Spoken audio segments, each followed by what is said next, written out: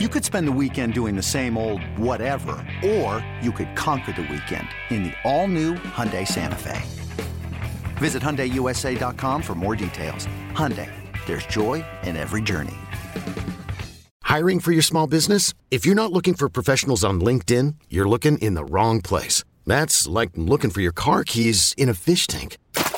LinkedIn helps you hire professionals you can't find anywhere else, even those who aren't actively searching for a new job but might be open to the perfect role. In a given month, over 70% of LinkedIn users don't even visit other leading job sites. So start looking in the right place. With LinkedIn, you can hire professionals like a professional. Post your free job on linkedin.com/recommend today. Our next guest strangely reminds me a little bit in my first meeting of Randall Cunningham, famous quarterback. I played with him at UNLV. I was a senior. He was a freshman. And the reason I say this is super talented, became a great friend, but the initial meeting is kind of like, what a dick.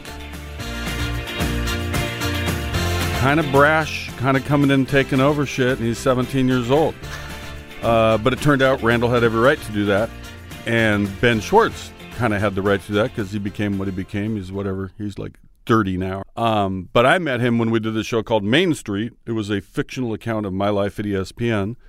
And Ben played this over-the-top, junior, mid-level executive, whatever he was supposed to be. Some people think it was modeled after a current ESPN. I don't even know if that's true. I think Ben just made it be what it was. Just, I'm the young, brash guy taking over this motherfucker. First use of motherfucker on the podcast, by the way.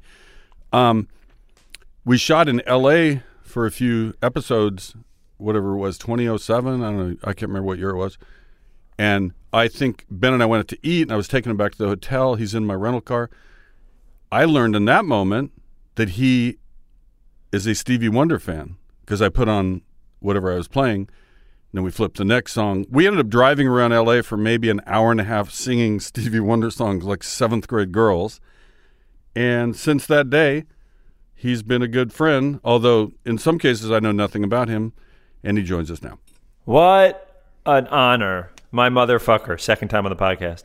What an absolute honor to be here. How excited I am. Can I ask, was I brash to you as a human, or you're talking about my character as brash? Because I can't imagine a world where I'd be rude to you ever. Brash isn't necessarily rude. Brash is like ownership, like walking in, hey guys, I'm talented, and I don't need to fucking give in to whatever you're doing here because I'm bringing my own game. That's kind of how I read brash. Wow. Okay. Yeah, that does not sound like me, but I mean, especially that's when I was respect. A kid, but that sounds amazing. I'm saying that I'm like lauding. I'm saying I loved your confidence. You were It's just talking about this how for long an ago? hour on this podcast. 17 years ago, long time ago. Well, we started that show in New York, of course, with Josh Todd. And who's the other gentleman who did Josh your Shelov, Todd Pellegrino. Show? Yep, because I'm doing a Zoom for kids for Josh this weekend. I haven't seen him in so long, and then this weekend I'm going on Zoom and reading to some kids or doing something for kids with him. He's teaching youth how to do screenwriting is what he's doing. Oh my goodness! Maybe that's find what I'm out gonna help what him your with. purpose is on that before you appear. Here, you just have to answer questions. There are just some people you say yes to. Kenny Mayne says, "Hey, I got a podcast." Well, Kenny Mayne doesn't say that. Kenny Mayne demands. If I read your texts to show people how you really text, it would be Ben doing it's not. Will you do my podcast? Ben, you're doing my podcast. A lot of more famous people have done it than you, so this is a privilege. Don't be weird about this. I'll see you on this time. You could pick the time. Text me. I don't want to talk about it beforehand. Talk to you soon. And then that's literally how. Would you say that's approximate? I'll get texts from Kenny anytime in the year, and I'll be like, "Hey, I'm doing this thing. I need you to jump on it real quick." And there's no question. There's no ever a question. It's "Hey, you're doing this, and I made you. Without me, you're nothing. Without Main Street, you're nothing. You're a puddle in the world of entertainment." What had you done before you did our stupid show, Main Street? Listen. You're right. I was making my own short films before then, and I was a freelance monologue writer for Letterman and then Weekend Update. That was how I kind of started, and doing comedy, live comedy. But I remember I did a lot of stuff for the internet. I really wanted to be on TV, and I was like, I'm going to take a break from doing shorts on the internet. And then it came and I auditioned for it. And it's like, oh man, I loved you on SportsCenter. your first run, let's not talk about your 45 years, your number 45 MJ years, your 23 years were like, for me, and I'm sure everybody talks about this on podcasts and it's boring, but you're going to love it anyway. But it's like, I would wake up for school and I would put on SportsCenter. I would watch all the highlights, and that's you, and that's Stuart Scott, and that's Kilborn, and it's like, it made sports like so, and it was so cool and so funny. And the idea that you could watch sports and there could be comedy in it was an enormous thing for me. So every morning I'd wake up with sports and comedy, two things that I loved. And it was a great way to wake up. That's literally how I do it. And I would catch the end of one episode and it'd go right into the next one. And that's how I'd watch a full episode, and then I go to school. So I made you not just later in your professional career, but I formed you in your youth is what you're getting at. Yeah, I would say you were like the robotic one on SportsCenter that really formed all of us to know that AI exists. That's not nice. That was, you know what? The Onion wrote a story about me that I took as high. What an honor. The Onion, and they talked about, I think the bit was that I died during a show but kept going or something. That's not bad. I love it. Did you have a favorite? So for improv, Kenny, you like I do something called Ben Schwartz and Friends now, where I'll pick different improvisers and we play together. But what I do is I like to pick teams and people that have different strengths, and then the shows are always going to be different by who's in it. When you were doing SportsCenter back then and recently before you retired from the world of broadcasting, would you say that we're had broadcasting a favorite? Right, well, this is a pod broadcasting. Would you say that you had a favorite partner to be next to, or is that something you're not allowed to talk about? Is there someone like, hey, when I'm matched with this person, I know we're going to be fire. I know that I can do this. I know this person's rhythms, cadences. I know I can have the funniest show with this person. Is that something you would think about? Well, I hate answering that question because when you talk about one, it's to the exclusion of others. So among many, Neil Everett and I would just get silly and just couldn't even talk. I could make him giggle, but he could do the same. John Buccigross. Right in that world. I had good relationships with everybody. Anybody I worked with. We had Everett on the Kenny Mayne show on Main Street. Poker event, with us. I think it was. Yes. All right. I want to know. I don't know if you know this part, but I read for Parks and Rec. Didn't get picked. Yeah. No. Every one of you that was in our little show was on Parks and Rec, and then you all went into the stratosphere. You call Nick Cage Nick at this point. That's how up the ladder you've become. Hey, Nick. Hey, Nick, we're heading to Mondrian for drinks. Want to join us? There is a weird thing when, because I grew up not knowing anybody in the acting field or anything like that. I didn't know any famous people ever until I started doing comedy. So it is really funny where every now and then you get like a text message, and on it says like their name, who's texting you. And it's like someone you saw when you were a kid. You're like, Nick Cage is like, hey, man, what's up? And you're like, oh, my God, this is crazy. Nick Cage is texting me. That's crazy. It is very crazy. Which role did you audition for? Because Mike Schur is an enormous sports fan, an enormous baseball fan. Which role did you audition for? Do you remember? And I didn't deserve it. It was I'm terrible. I'm terrible with names. The nemesis of, sat in the other office. What's his name? Mustache, funny guy. Offerman. I got there finally. I said Offerman before you did. You auditioned for one of the lead roles? They said that's what I was reading. You got in there. Aubrey Plaza got in there. Allison Becker got in there. John Glazer got in there. Who else? Who am I leaving out that was in our stupid show that all went to Parks and Rec? Everybody, all of us went there. No, the funny part is when Allison Becker came in to read for my producer, who'd be like my number one, right? She was perfect, funny, sweet. You could see her as a friend, yet sort of like my wife, kind of like reprimanding me, but she kind of likes me. That's kind of Gretchen's role. Mm-hmm. And then Aubrey Plaza comes in, different vibe, but crazy, funny, smart. And afterwards, she leaves, and we're all like, we just need to make up a new part because there's no way we're telling either one of them no. They both have to get a yes. We just got to figure out what the fuck Aubrey does. So Aubrey's role became the boss above you, or were you above her? It was kind of a battle, right? She was below me. There was a character that you had alluded, not you, but I guess the character I was playing. You're right. It wasn't a real person. It was Mark Shapiro, who's a friend, who's dynamic, who's great in every role he's ever been in, way over the top in a meeting. You played it and added a little Ben to you added some Ben sauce to it. I never knew him. I never met him. I never got to do anything. And then I remember when it came out, every now and then someone from ESPN would be like, I know what you're doing. I was like, what am I doing? Like, you're playing this, you're playing. I was like, oh, no, it's written. Whoever wrote it made it feel that way. But I remember I went to an ESPYs thing once because I had done something for the ESPYs once. And that's when people are like, oh. I was like, oh, no. But that was how exciting. By the way, I remember that was like such a big deal because also for ESPN, they didn't really make shorts like they made that. They made a digital series that had a through line. And some of the funniest people, like when I was a huge fan of John Glazer at the time because he was a writer for Conan and he was one of the best improvisers. Like he used to be, sure he still is, but he doesn't perform as much. It's like incredible improviser. I knew Aubrey. And by the way, that's happened with Aubrey before where she auditions for something like, well, this isn't her, but we got to give her something. She's too funny. I don't remember. Did I come in the room with you? No. Or did I do a tape? Believe I don't remember. You and I interfaced. I did with Aubrey and Allison. I met you soon. I think I auditioned at a casting place with Josh and Todd. And we made a good choice and we launched your career. Here's something, and again, I want to go back to the top. I was not saying that derogatory. I was saying that in praise. Like I loved, you're just like, dude, I'm pretty fucking funny. I'm coming in and owning this joint. And you just walked in and did it. And you've done it in so many things since. So that's a compliment. Quarterbacks need to have that little something. They can't walk in sheepishly. Like that's why Randall became Randall, right? So that's so interesting. I'll never go into a room being like, I'm so fucking funny. You're missing my point. It was like a subtle like air of confidence. You weren't. Oh, confidence in my comedic ability. And a little brash, a little fuck you. I'm doing an extra take just for me. Just for me, not for even for the room. Oh, I love extra takes. How about the extra take that they make you do in commercial shoots or probably some of the shows you've done? You've done it their way, and then they do the, hey, if you got anything up your sleeve. That's not the time to be funny. The time to be funny is on take 2 when they don't expect it.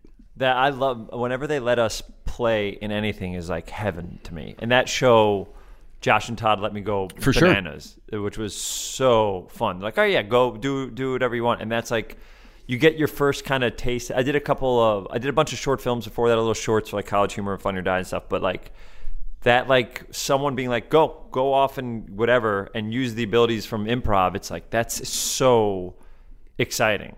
Whatever happened? Did that at ESPN? Were people watching that and getting back to you and being like, hey, this is great, we love this? Or what was the feedback from that show? Feedback was very positive, both inside and outside. I still have people on the street who will reference something from 15 years ago as their favorite thing.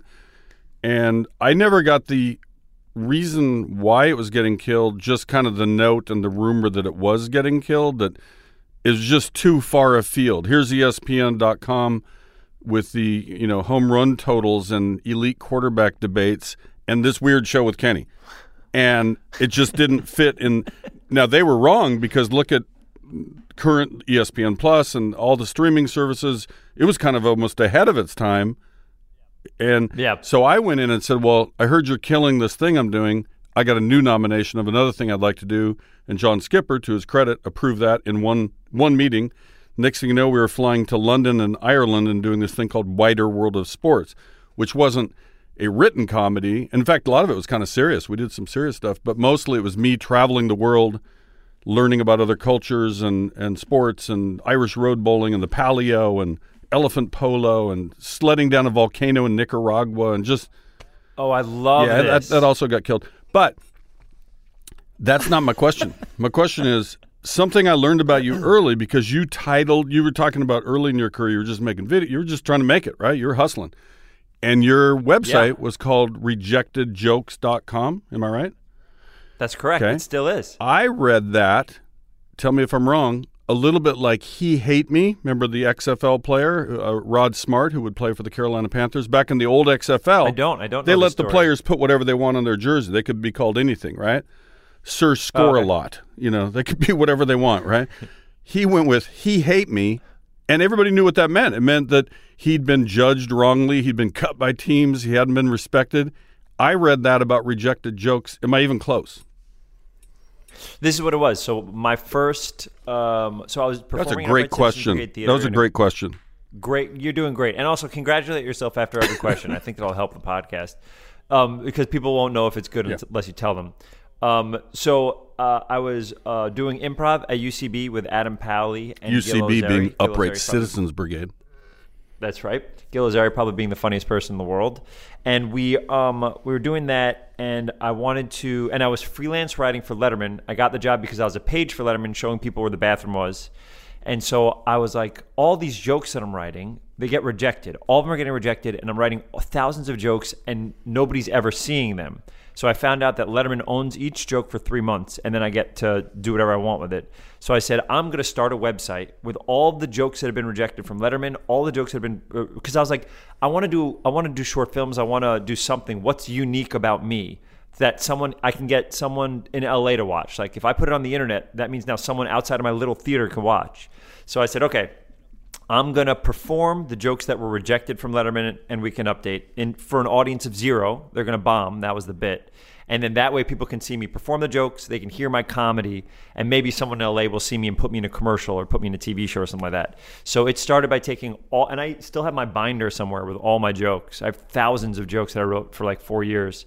And so it was to take the negativity of, okay, none of these are getting on, but I'm going to still use them because I think that some of them are funny or fucked up or whatever. And I would put them on rejectedjokes.com, and that's what started. Then I was like, I need a short film to get people to the website.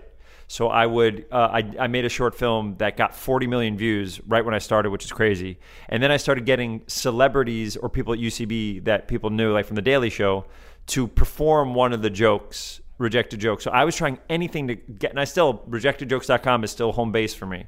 So it's like anything I could to get people to come see my stuff, because for 90 people at a theater, I could sell out, but I wasn't getting jobs. Like I was a bartender at UCB, I was a page at Letterman, I was, struggling to get any commercial work. So this was a way to try to get people in LA. And then Someone Who Loves You, Allison Jones, had seen like a joke of I got on Time Out New York Joke of the Week or whatever from one of my jokes that I wrote. And she saw that, and she was a part of casting The Office, a part of casting Parks and Rec. Casting she's a part director, of casting every Judd Apatow movie. She is considered one of, if not the most prolific comedic casting director of all time. She's a kingmaker, and she liked you. That's liked past tense. She went away. I tried her a couple times, didn't work out. But that's not about me. This is about you. You must have really bombed that audition, Kenny. That story, because I also liked that I was in the right neighborhood. You took a negative, and like I'm gonna. This stuff's too good not to use, right? I'm gonna try to exploit what I did already somehow. And it also makes it unique. Like, how many people do you know freelance for Letterman? And I was a kid, a Letterman SNL. I was like, well, my into the internet that's unlike other people's is I can use jokes that really got rejected from these places, and you could see them. Is that interesting? Maybe you'll find that interesting. There's one more. There's a couple things that you said also I want to talk about. One, in college, for your wider world of sports. In college, I did my senior thesis on sports being a microcosm of society. So the idea of looking at sports and it showing you, a microcosm of society. And I went to Ireland, and we lived there term abroad for 3 months. And I lived in Kilkenny. I know Kilkenny. We went hurling. through there. Yeah. It's amazing. Kilkenny, I loved it so much. Is it County Cork? It's close. Different accent. We did Kilkenny, and then I researched hurling and Gaelic football. And I interviewed about 40 athletes when I was there. And I played basketball. I was the only Jewish person ever to play in St. Patrick's Cathedral, whatever. Did you light was my it up? team. And one of the funniest things is we'd be playing basketball, and this everybody looks normal. Nobody looked like they were like super strong. And this little guy comes up to me and sets a pick and fucking levels me. And it's because these guys are farmers. And so they're all muscle. There's not an ounce of all they are. They pick up fucking tractors all day. So I remember none of them could really play basketball, but they were so strong, and they would throw their bodies. But everybody get drinks afterwards. It was a big social thing. And then I interviewed a bunch of athletes in America and try to distinguish things about our cultures from the sports experience. What did you get on that paper? I don't know. It was 100 pages though. I remember that was my first time I ever wrote 100 pages. That's thick. That's your catchphrase now, isn't it? Isn't your catchphrase that thick? Shit, I don't do that show anymore. That's been a year.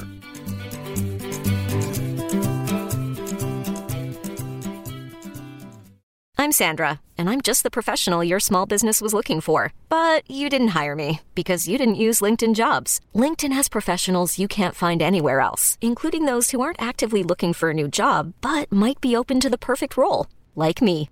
In a given month, over 70% of LinkedIn users don't visit other leading job sites. So if you're not looking on LinkedIn, you'll miss out on great candidates like Sandra. Start hiring professionals like a professional. Post your free job on linkedin.com/recommend today. Another day is here, and you're ready for it. What to wear? Check. Breakfast, lunch, and dinner? Check. Planning for what's next and how to save for it? That's where Bank of America can help. For your financial to-dos, Bank of America has experts ready to help get you closer to your goals. Get started at one of our local financial centers or 24/7 in our mobile banking app. Find a location near you at bankofamerica.com/talktous. What would you like the power to do? Mobile banking requires downloading the app and is only available for select devices. Message and data rates may apply. Bank of America N.A., member FDIC.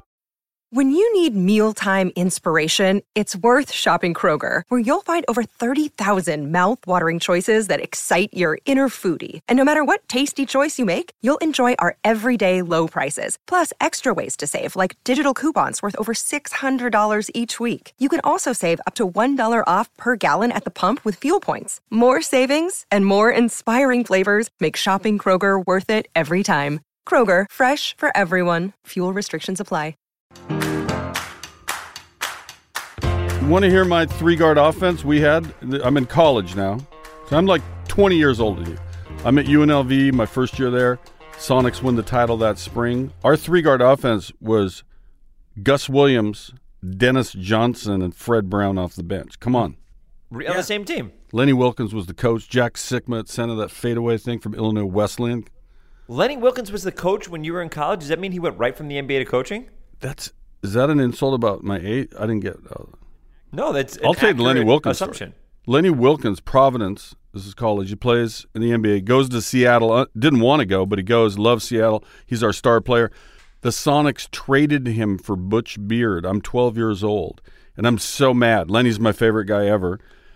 We go to the game where the Cleveland Cavaliers are coming back to play the Sonics because we're going to cheer for Lenny, our hero, who they should not have traded, right?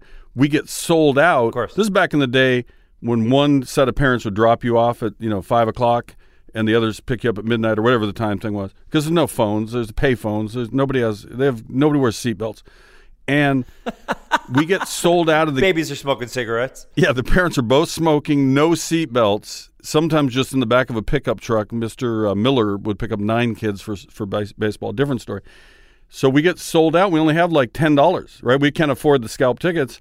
So we go to the Space Needle to waste time and listen to the game on the radio. I had a T-shirt and a light jacket, and I took my T-shirt off and threw it off the Space Needle in protest of the trade of Lenny Wilkins. Oh, my God. A lot of people didn't get where I was coming from with that protest. Do you remember the first time you cried because of a sports thing? Oh, I cried at the Ice Bowl. First game I ever – no, this is how old I am. 7 years old, I watched the Ice Bowl, Bart Starr sneaking it over to beat the Cowboys in Green Bay, right? Look it up. Google the Ice Bowl. Sure. I cried tears of joy. My beloved Packers, I was 7. I had no football team in Seattle. I had to go to somebody, and the Packers were pretty good, so Packers were my team. My God. Why did I cry? I cried when I got cut from baseball. Kind of held the tears in, but I wasn't that good at baseball. Football, I was pretty good. I could throw. Played in college. I wasn't great. I was good enough.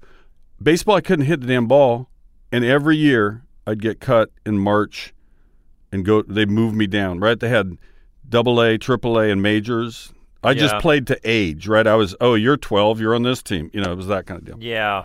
I played basketball in high school. College, it was just like rec and intramurals, which was my favorite thing. And I got better at basketball in college because there weren't coaches putting so much pressure on me and making me feel like I wasn't very good. So it's like when I was in college, I got to be better. But I remember one of the first times I have such a clear memory of when the Knicks lost. I'm a Knicks fan. When the Knicks lost to the Rockets when Hakeem was on there. Oh, that was a tough one. And it was game 7. 95, 4, If it's 95, it means I'm 14 years old. And I go outside. I'd moved from the Bronx to Westchester now recently. And so I go outside and I remember being with my dad. I go, it was late. Then I go, Dad, I got to shoot around. Can I shoot around? And he's like, you can go shoot around, Ben. And I'm outside like with like a tiny little light on me, crying and shooting baskets, being like, how do we lose? I was so invested in the Knicks, and we would get so close. And then we just could never pull it off. You know what I mean? So, but I remember that being a huge moment. There's a lot of Knicks moments where I got so upset. You needed to let that out, and this was the time to do it. I'm so old, I remember the Willis Reed game where he's injured and comes out and the place goes crazy at Madison Square Garden. Sure. Saves the day. Now, you had some guards. Earl Monroe, Walt Frazier. Of course. I mean, and you can keep going. We had, by the way, that 93 team was like heaven to me. That was like Starks and Patrick Ewing and Oakley and Mason, and that team was like, it was so exciting. And Pat Riley, who was featured in this Winning Time TV show. And you're like, I couldn't stop watching that show. Whether it's completely true or not true, I don't even care. Every 9 o'clock, it's on at 9. It's like Sopranos.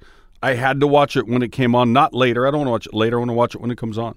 Yeah. By the way, I was trying to think of how many shows there are. For me, it's like Succession was like that, and Severance. Have you seen Severance with your friend Ben Stiller? I started to watch Severance, but I had COVID, and I was already kind of not feeling great, and it just bummed me out too much. I'm not saying it was amazingly done. I love Ben. I love what they did. I'm going to watch it. I couldn't, in the place where I was mentally and emotionally, I wasn't ready for more depression because it's tough. So good, Kenny. Yeah. It's such a good show. Oh, you know, a really good show, a movie's called Chinatown. That's a good movie. Yeah, with Jack Nicholson. You're going to love it if you haven't seen it. That moment that you're talking about when we kind of became fast friends. I'm bringing it back to that. You stole it, but go ahead. Stole what? Stevie Wonder, but go ahead. Yes, this is what I'm talking about. That moment, I remember you and I, like, we were friends already, but that moment, like, solidified. I was like, oh, we'll just be friends for life, I guess. When we were in that car, and I think I was driving. Maybe you were driving. Doesn't matter. One of us was driving, and Stevie came on, and it was it was an obscure Stevie song, and both of us knew all the words to it, and we're like, I was like, this is my guy. Like, this is, I own every song he's done. And so it was like we started singing. We literally just drove around LA. Like, it was very much exactly what you said. It's like when you're in high school and there's nothing to do and you're just driving, like, whatever. Kenny and I drove and, like, talked about life and sang Stevie Wonder songs for an hour like kids. And it was such a fun, wonderful moment. We both always talk about it afterwards. And anytime we go see Stevie or talk about Stevie, we text each other. Well, because I'm a generous actor, good job on you. Because I didn't write any notes. Sometimes I write one word, don't forget to ask whatever. And I kept thinking, don't forget Stevie. That was a moment. I want to know, because I'm 20 years older, you had to be taught by somebody that this guy's good. You wouldn't have heard it necessarily. I mean, maybe. More likely, you must have had a parent or an uncle or somebody that said, hey, have you heard this guy Stevie? I know he's older, but look at the 70s. My mom and dad, we listened to Stevie Wonder, Sam Cooke, Jackie Wilson, and then they were big into soul, huge into soul, and then huge into folk. So James Taylor, Simon & Garfunkel. Dude, we had the same blueprints. I had Beatles, James Taylor, and Stevie Wonder that was what played on our giant console stereo. That's exactly right. You had to put the record on. And our records were that. I have a record player now, and I have my dad and my mom's records. And I have, I love the idea, I have typewriters behind me. I love the idea. We're going to get to that also. Using something the same way it was used when it was made. So those Stevie records were 30 years ago. So I have the same exact record that we would put on the record. I love the idea that I'm holding the same thing my parents held when I was a kid, and putting it on the record player and playing. I have that same exact one now, and I love that. But I'm hugely influenced by soul music and R&B and folk. That's like how I came up, and then slowly I find that this soul kind of sounds like a modern R&B. Then I get obsessed with 90s R&B, and then I'm in that world for a long time, and then I'm into rap and that. So it's everything kind of started with Stevie. So everything kind of comes back to that. If I need to calm down, I put on James Taylor. Like, if I need to chill out, and if I just want to listen to anything, I'll just put Stevie Wonder on, and I've kind of heard every one of his songs. Well, back when I was under Twitter rules at my previous job, I always say I would shoot from beyond the Jamel line. That meant, from farther away than Jamel Hill. She went hard in the paint. She's just saying, and I respect her for that. She had way more courage. I would try to do it subtle. Like, if Trump was at a press conference, I would put out the lyrics to He's Mr. Know-It-All. Mm-hmm. He's a man with a plan, got a counterfeit dollar in his hand, right? Mm-hmm. If he shakes on a bet, he's the kind of dude who won't pay his debt. What album is the last Stevie Wonder album you might have intentionally put on, not just run across on the radio. I was just playing Music of My Mind on the way here. Music of My Mind is incredible. Intervisions is right over there. But I don't even, like, that's not even my favorite. It's just there, so I have it as a record. Talking Book's Songs my of the Key favorite. of Life I have as a record, which I love. But you know what's amazing? It's Where I'm Coming From. incredible. What a great Incredible. title, too. I don't know if there's ever been a better title to anything, a music, a book, which is Where I'm Coming From. It's unbelievable. But wait, no, is that That's Secret Life of Plants. Journey through the Secret Life of Plants. Where I'm Coming From, by the way, is I think the exact one I'm talking about. But That has when Do you said Yourself a green Favor. cover, I'm thinking 1979. I'm in college. And he Oh, no, comes ready? up- 1968, For Once in My Life. It's a banger. Every single song Yes. is a banger. Every single song is one of the best. And you realize that it's 1968, and it starts with For Once in My Life, then goes Shooby Dooby. Yeah, he's like 17 at the time, probably. It's 12 songs, 35 minutes, and every song is unbelievable. And he's a kid. He's a young man. So It's insane. You must, of course, you remember this because I have the picture on my wall. I've shown you the picture. You and I are both at a Stevie concert about, 2013, 14, somewhere there. I believe it's the Christmas thing he does in L.A., right? Yeah, Toys for Tots. I was Yeah. with Cheeto. So you're there with Don Cheadle. I have a Don Cheadle story I've told you as well. And it all wraps into Stevie additionally. So I was calling my old producer boss, a guy named Tim Scanlon, who ran the baseball for ESPN, and I was always in that softball game with a so-called celebrity softball, right? And Stevie's going to be at a concert in Philadelphia, but the All-Star Game is going to be in Detroit about 3 weeks later. I call him on the phone. I said, hey, it's a long shot. I don't have anything set up, but could you let me go down to Philly? I'm going to try to get Stevie to be in a bit, and then we'll run it in 3 weeks. And he's like, do you have anything set up? Do you have a camera? Do you have press pass? No. All right, go for it. I think you'll do it.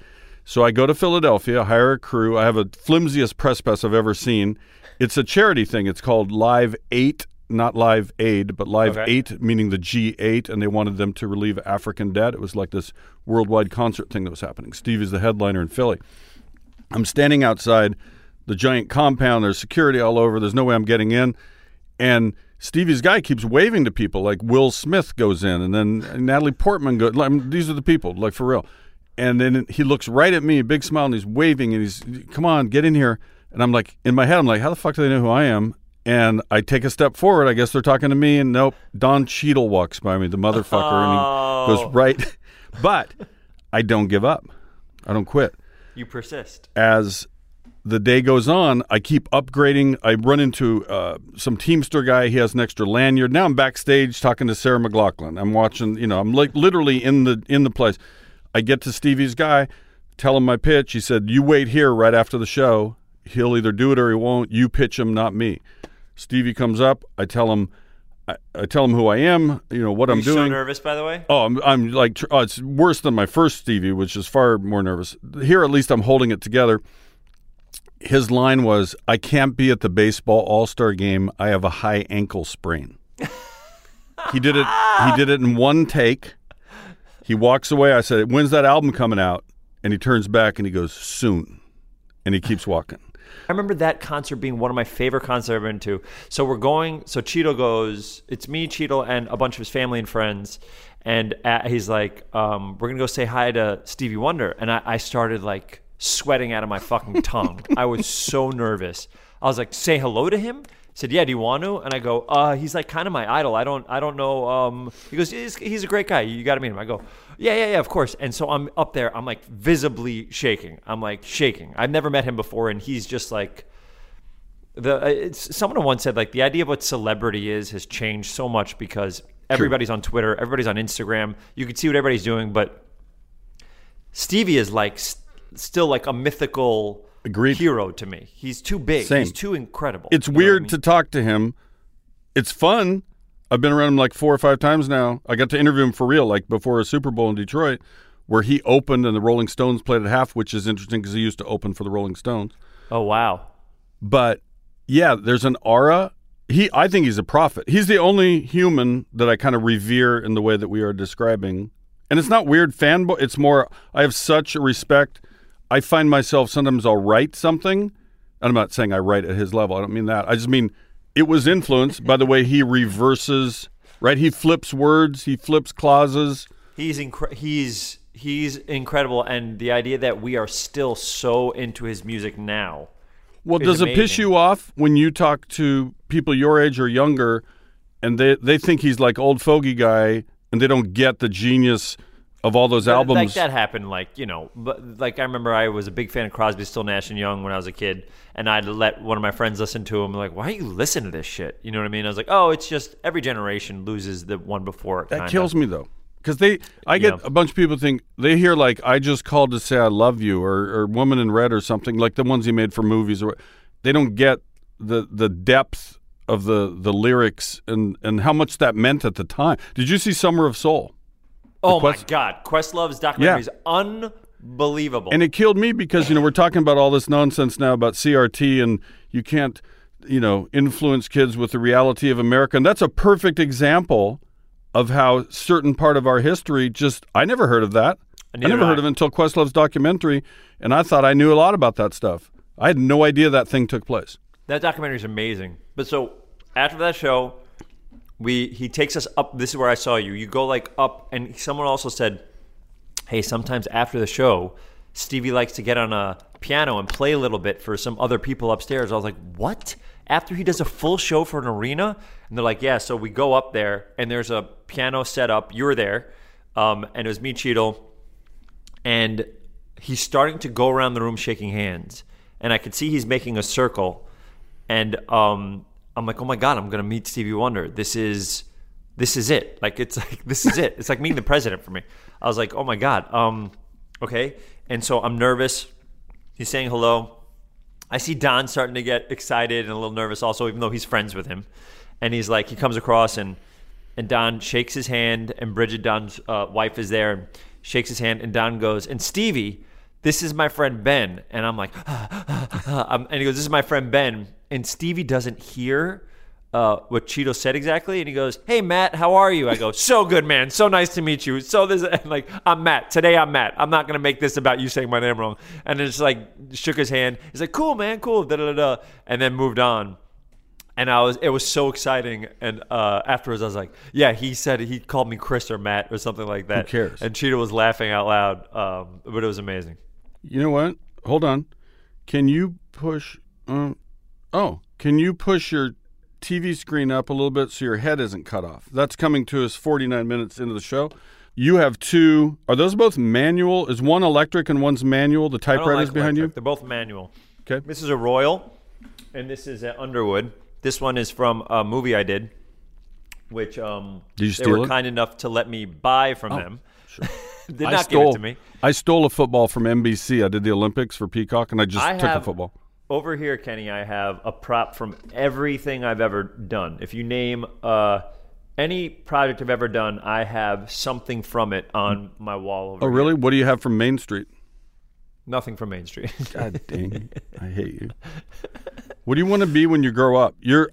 Seriously, I'm going to be one sincere moment. We've been borderline sincere, and certainly for Stevie. That was pure sincerity. I'm very proud of you. Thanks, Kenny. It's really cool to have met. You were basically figuring it out, and it seems like you have figured it out, but I bet you don't think you have, right? You got more to figure out.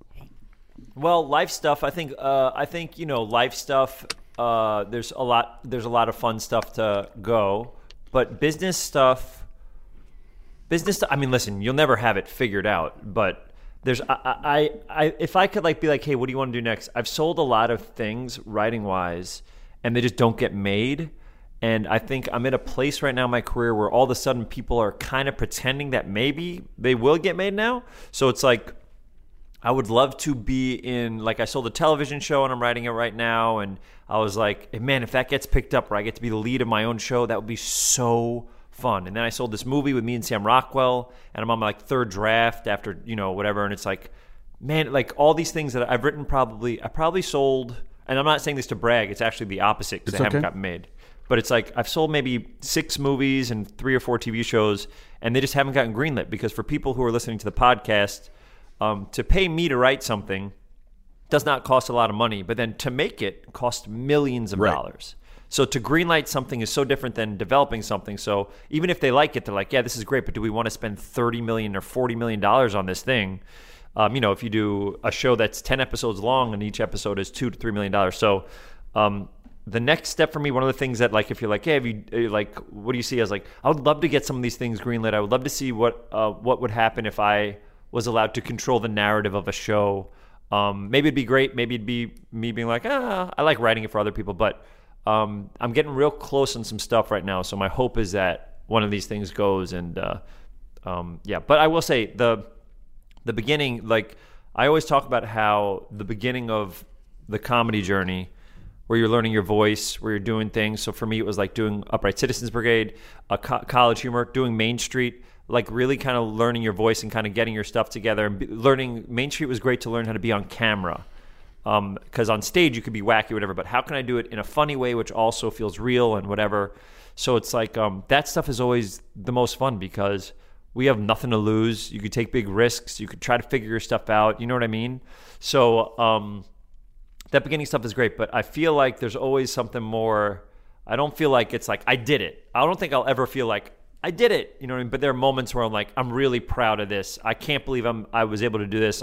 I can't believe I've acted with these people or been directed by these people. That's a big thing for me. So I feel very lucky. And also I think with you and I, we work our butts off. We really work I have hard no pride. I'll pitch people left and right. We're trying to pitch a remake of Main Street. I could not do that. Dude, you are so incredible at that. You will be like, hey, I'm doing this thing. I need you to do it. It's going to be, I was like, I'm so Jewish and anxious that I'd be like, I never want to feel like I'm imposing ever. So it's like, I hope I wasn't imposing on you for this. No, but I'm game for whatever you're doing. So it's like, yeah, whatever you want. We're trying to reboot Main Street after me leaves ESPN, right? What happens next? And in the opening thing I wrote, I sign up with a gambling concern, and I really did. I'm doing stuff for Caesars, right? That's my main thing. Yes, you told me about it. You tried to get me to do something. Yeah, and Allison Becker took that role, by the way. Good. I hope she's great. She's very funny, funnier than you probably in that case. Probably. You were busy. You were shooting with Nick Cage. You were in New Orleans. You weren't available. In New Orleans, yes. And I tried to reach you in New Orleans. You said, I'm too tired. This is my one day off. I'm sleeping all day. Oh, my God. We were shooting nights because it's a vampire movie. So I literally would be up every day from 6 p.m. to 7 a.m. Then I'd go to sleep, and then it was bananas. It was a very interesting shoot. Tell me if you're buying this. In this fake story that I'm trying to get, you just show up one day. You're in and out. You're not full-time. I sign up with a gambling concern, and they get under federal investigation like the day after my lawyer signs everything. But I have to still work for them for a year because I signed a deal and they have one casino. It's like Ozark or whatever. There's a place to go with this where I fail and fail and fail. Maybe we put a show together with people, we'll see. Maybe the show doesn't go anywhere. Maybe I just do a podcast. You want it to be Curb, but after you're done with sports. I love him and I love Curb. I mean, you could argue that bit has been done, right? Kind of like fucking with Hollywood, making fun of all the culture and the agents and But yeah. He wasn't the first to do that, and this is known. Obviously, he does it expertly. Wow, Larry David is right here. Do you want me to get him on the horn? You know what? Fuck Larry David. You tell Larry David right now. He's right here. I can just bring him in. Do you want me to?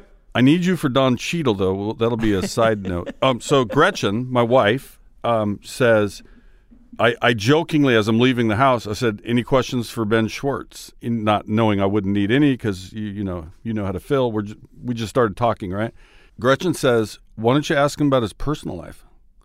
Because as well as I think I know you, I know what you do. I know you're funny. I know you're fun to hang out with. I know you love Stevie Wonder, which was the thing we talked about the most. So I Googled it, and it asked, does Ben Schwartz have a love interest? And at this time, it said, at this time, Ben Schwartz is concentrating on his career and is not publicly acknowledged any. Yeah. I am very good at keeping my private life private. I have someone amazing that I've been with for a while. What's her name? When did you first love her? But I love her very much. But the thing that I like is that we don't post it for everybody. Right. It's like it's ours, and then that means like when it's an anniversary, it's ours. Like it's like I'm pretty private in my real life. I hear that. So it's like I love so much that all these things I get to do with this person. And by the way, I've seen so many people who are couples that are public and like they're so good with all that stuff online. And I was like, oh, that's amazing. Just for me, it's not for me. I find the social media stuff like a really great place to like interact with fans and stuff like that. But it feels like it's a little bit harder for me to like. I was like, I don't want to introduce people in that part. Do you know? Does that make sense? No, 100%. I think which is amazing. So that's why like if you look, which I'm so happy about. If you look me up. People are like, it's great. And also nobody really gives a fuck. Like I'm not Matt Damon. It's not like, oh my God, he's walking down the street. Who's that person? But like anybody who I'm friends with or close with knows everything about me. You forgot knows to tell everything me. about my girlfriend and everything. You know what I mean? Yeah, you forgot to tell me. So we're not. Wait. I was gonna say something. There's this funny thing when you said, hey, you steered us back to this. Yeah. There's when we whatchamacallit, when you texted me to do this, you go, listen, this isn't what you're used to, man. There's not going to be a pre-interview. We're going to get on 2 microphones. You're not going to know what's going to come, and we're just going to go after it. And I literally was going to text back, that's every podcast. You're describing every podcast. Well, no, I was trying to put this not in the podcast world, but like if you show up on a talk show at night. Oh, you're saying you're the Letterman of podcasting is what you're saying. No. They do. Your pre-interviews are like Letterman. You're like talking about late night talk shows. Yeah. But you're like, this is what's going to happen. We're going to get in front of 2 microphones and we're going to record our audio that other people are going to listen to. That's precise. I was trying to parody the note that everybody has a podcast. So I was saying, you've probably never heard of this thing where 2 people talk and another guy records and then they put it out later. And one thing that Odyssey, the people putting this together, they keep telling me to say, find this podcast wherever you find your podcasts. Oh, yeah, that's good. That's our big sales tool right now. I love it right now. Ben, besides the woman you love so much and what you won't want to talk about, great. What are you doing right now? If somebody says, I love Ben Schwartz, what's Ben about to do? I know about the movie with Nick. That comes out at some point. But you got a couple things actively out there right now that, damn it, people should just watch a lot. What a great transition for a plug. And I'm so proud of you for doing it flawlessly. I have the After Party in Apple TV Plus, which I'm really excited for and proud of. And it's been out, so the whole season there, it's a murder mystery. And it's Tiffany Haddish, Sam Richardson, me, Dave Franco, Ike Barinholtz, Zoe Chow, Alana Glazer. It's all Jamie Demetriou. It's all like brilliant people. It's a murder mystery, and every episode is told through, when someone tells a story, it's like Rashomon, it's told through a different genre of film. So like the first one is shot like a romantic comedy. Then mine is a musical. I do a big budget musical. It's great. And then Sonic the Hedgehog 2 is out. Those are 2 things right now. And then like when you're asking, what am I doing right now? When we get off this, I'm writing that TV show. I owe stuff from that. And then so I'm writing 2 projects now. And then I'll get my next acting job. And, but my goal is for a month, just sit down and finish these projects and make everybody happy and hopefully get one of them made. And then I'll go back to acting and something else. That was a good summary. It was good, right? Are you selling it? Do you have a tag sale coming up or anything? I mean, anything else you just want to get out? They call it a garage sale, West Coast, tag sale, East Coast. Oh, you go on rejectedjokes.com. I'm touring with Ben Schwartz and friends. So if you live in DC, I'm playing Chicago theater. I'm playing DC. I'm playing Boston, Toronto. But that's it. I'm not like hugely into touring. I know some people love it. I don't. The process of getting on a plane, going to a place, getting on a train, and then doing another show the next night, and then getting on a plane and coming right back to LA. I think as I've gotten a little bit older, that stuff isn't as exciting. But when I'm on stage, it's the best. When you're on stage and you're performing in front of all these new people who a lot of them haven't seen improv before, and you get like big applause and everybody's loving it, and you're creating something and you made people happy for an hour and 20 minutes, and no matter what was happening before they got in there, for an hour and 20 minutes, they're happy and smiling. I love that. But that's kind of it. Right now it's writing. I just finished that Renfield movie. Now you said hour 20. Do you just decide arbitrarily, I'm giving you 80 minutes and not a fucking minute more? You're not getting 81 out of me, just 80. So basically what I do, by the way, if you ever see me improvise, there's a clock on the floor. And this is the way that I, as an improviser, can keep track of how long the show is, how much more we have, because you don't know what the show is going to be. So when I see there's only about 15 minutes left, I'm going to start trying to bring stuff back that's happened in the past of the show. So I'm trying to get to a place where in the next 10, 15 minutes we could wrap it up, because improv, if you go too long, you really feel it.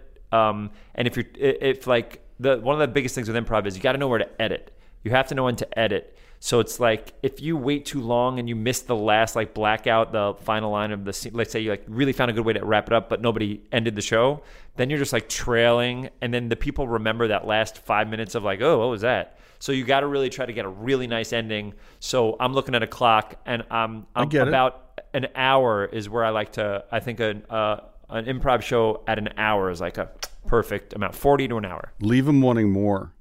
I think that's exactly what it was. Billy Crystal had a great line where he said, never let them see you work. And I was like, oh, what does that mean? He's like, do all your work in preparation beforehand. So when you're acting or you're on stage, they're not seeing the work part. They're just seeing you do your thing. And I was like, oh, I love that. I like that a lot. Do you ever, it has to happen, right? It happens even in a regular conversation or a podcast or anything, and you didn't write it down, and you're like, damn it, I meant to go back to that thing, that one deal that was to be the home run joke. Do you just save it? Anytime, really. Do you just save it for the next time? It's still going to be funny. In improv, it's usually can only work for that show, but there are times when I'm like, God, if I could just remember if I remember this one piece of this thing that we did in minute 7, and if I called it back now, the audience would go crazy. Exactly. It's perfect, but I just can't, my brain isn't finding it, so I'll have to find something else. But those are the moments that, like, when you get the really big reactions in improv, it's when they know you're making it all up. So it's like when you created something here and it's like kind of obscure and over here, but it fits perfectly like a Tetris piece at the end of the show, and it makes the whole thing make sense. It's like those are the most beautiful moments. I also forget everything. I've done over 1,000 improv shows, and I don't record any of them. I have specials on Netflix with Thomas Middleditch called Middleditch and Schwartz. So there's 3 ever recorded improv specials. Those are the only times in my career I've recorded improv. So I have 1,000 different shows that I've done that, it's gone. They're in the ether. They disappear forever. It's still, as John Buccigross told me after I made my one of 2 eagles in my life in golf, he looked at me, and he's totally sincere. He's a very sincere, funny guy. He said, that shot, that eagle you just made is forever in your soul.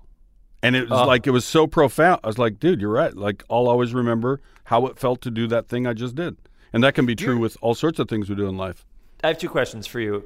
Do you remember, I'm going to ask them both just in case. There are moments in a comedian's career when something happens or you get a role that changes things. So for me, Parks and Rec was kind of like when people started to like that character, more opportunities came and stuff like that. So for you and your career, I mean, I guess I could guess what they are, but what are those moments? And it doesn't have to be the Sports Center moment. Like even you being a broadcaster or a reporter.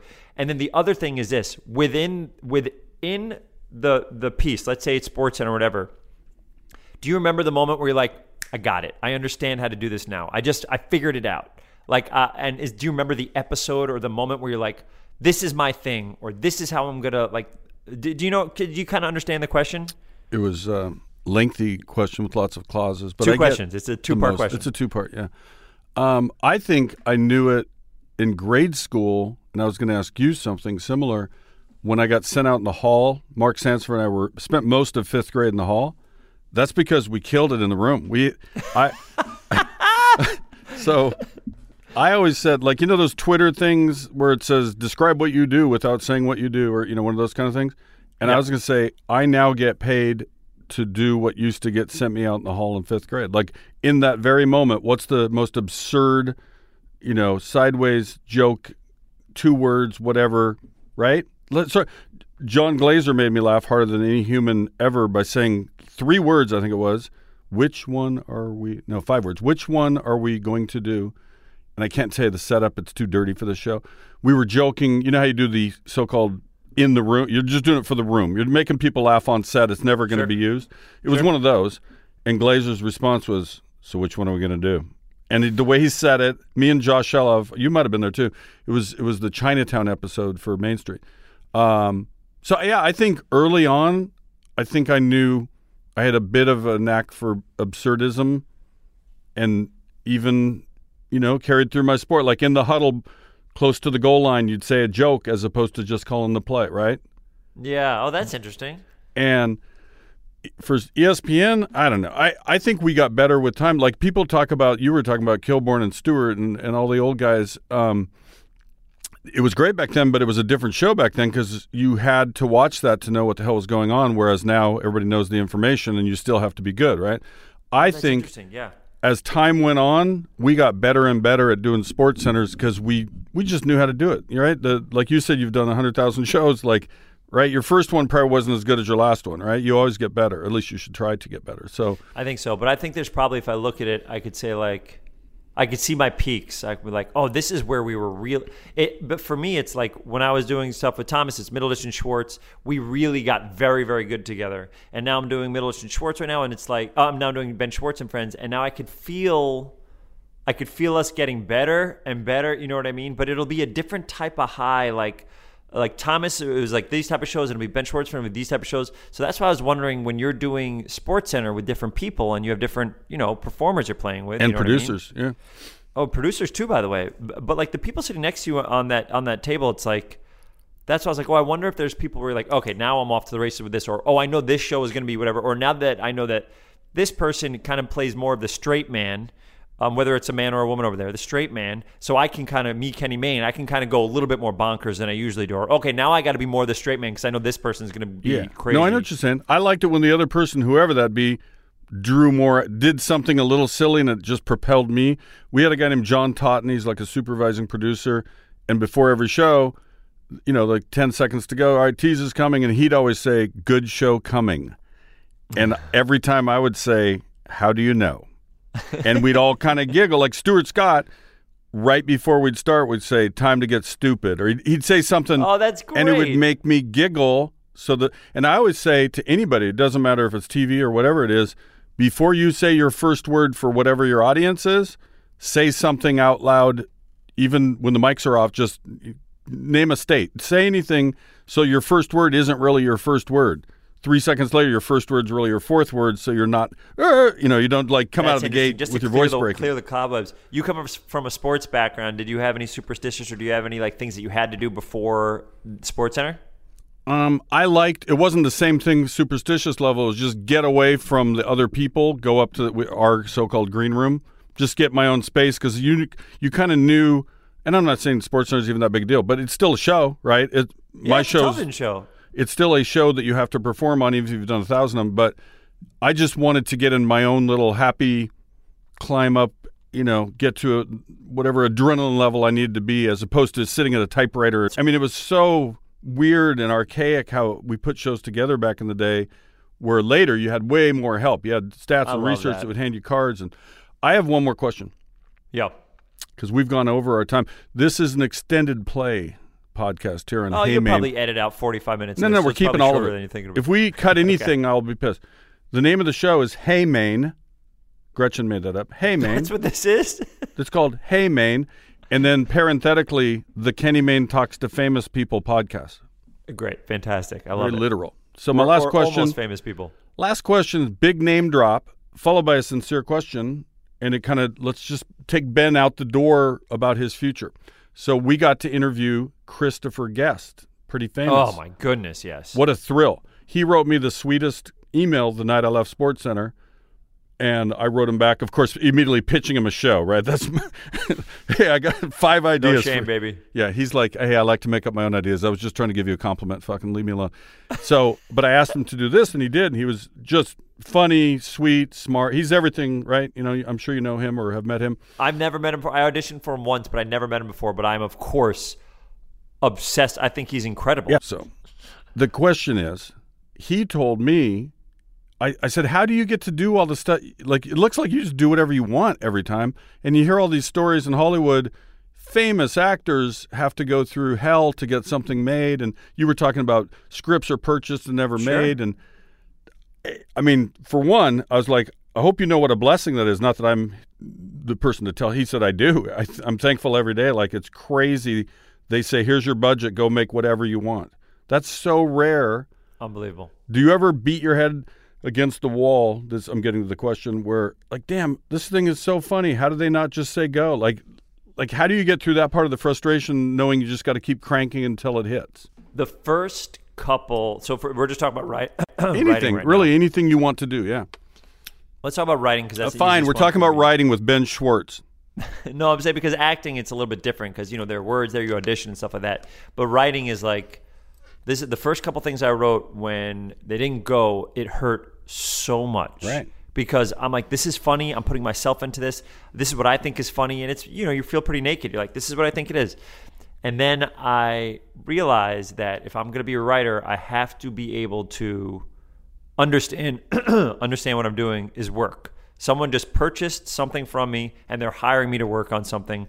They now own that idea. I'm going to work on it with them and they can do whatever they want with it. So I almost had to separate a little bit out to make sure that it didn't hurt as much. I didn't take it as personal. I'm still very connected to it. I still very much want it to go. But it's like, once you've been through the process a couple times, you understand what it's like. I've had incredible successes. I've had things that have not gone. I did a pilot that was really, I was like, this is going to be it. This is my new TV show. It's going to be amazing. And then it doesn't go.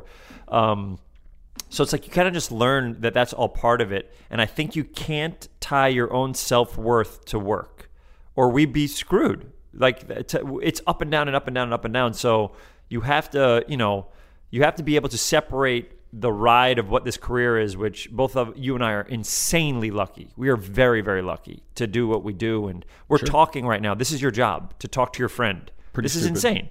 So it's like, I think it's like to make sure that your emotions aren't completely tied to your job, I think is a big thing and takes a practice, because when you're in like acting or writing, a lot of what you're doing is putting yourself out there and your face is out there and you're doing this. So I think there's a big thing in that. And once you get through the process of what this is, you just learn it. Like when I got notes at the beginning, I'd be like, oh man. But then I'm like, all right, let me listen to this note. This person who's trying to make this for their studio thinks that the best way to get it on the air for their studio is if I do this note. How do I make it my version of this note? Gotcha. How do I can make it the best version of like what I kind of write, how I make things a little bit weird to take that note. And then you kind of learn it. Right. You accommodate them, but don't lose your soul in doing so. Exactly. And then the older I get, the more I pitch exactly what my vision is. So then I know if these people are on board. All right, this is what I'm doing, guys. I'm thinking this is this. And this TV show I just sold, the company that bought it, who's amazing, was like, we totally get this. Let's do this. And now I'm like, oh, I could be me a little bit and like go crazy. So I think with streaming and stuff like that, things have gotten a little bit easier to kind of really like what you did for Main Street. At that time, that's a huge risk. Like you're like, yeah, this is what I think is funny. I'm gonna do it. And Josh and Todd and you did something awesome. So it's like I think streaming has opened that up a little bit, where creatives are given a little bit more room to breathe and grow. And so it's been fun, but yeah. Good. One final question then, beyond that final question. And the name of the podcast should be called Final Question. Hey, Maine. My dad taught me this a long time ago about how you respect. What's your dad's name? I'm the third. He was Ken Maine the second. My grandpa, Ken Wheelock, Wheelock. Eliezer Wheelock founded Dartmouth College. We're related to him way back when. So I'm Wheelock the third. So that wasn't the question. That was your question, your final question. That was my final question. He taught me a long time ago about respecting people for whatever they do. Like his line was, treat the janitor the same way you treat the vice president of the company walking down the hall, right? And I don't do that to be showy or what do they call that? Virtue signaling. I think that's the big one. I'm already in love with what you're saying because I'm very much like this. Keep going, yeah. We're talking about all this Hollywood bullshit and you making movies and you're telling us how blessed we are, which is true. We're both lucky to get to do stuff we've always wanted to do and somehow somebody pays us. I think I have, especially maybe through the pandemic, I don't know what, the country falling apart politically, I've just come to appreciate regular stuff more. Like the garbage man's the most important guy you're going to see all week. I was a garbage man, by the way, right? Like he doesn't show up or she doesn't show up. You're upside down, yet somehow we think that's not a lesser thing. That's important. I follow the United Farm Workers site on Twitter, and they show these people, look how they pick the strawberries you're going to eat. It's a skill. It's not small. It's not. So it's weird to be head in the clouds. We're making moves with Don Cheadle, and yet keep the earnestness with regard to just everyday life.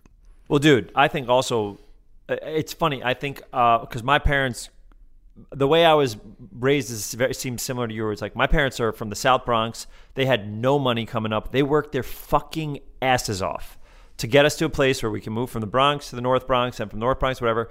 They worked so hard and also always respected everybody. But it's also because all of our friends were that. And I think when I was in New York, all my friends did different things. And when I was coming up as a kid, I worked at a sneaker store, and then I did the garbage at UCB. Like, you just learn. My first job was a janitor at I would clean up the broken 40-ounce bottles at a playground that a camp would be. When they poured one out. Of course. I didn't think I was ever going to be a writer or an actor. I was an anthro and a psychology major. Anthropology, the whole idea is the study of society, study of cultures, to learn more about yourself and learn more about everybody else.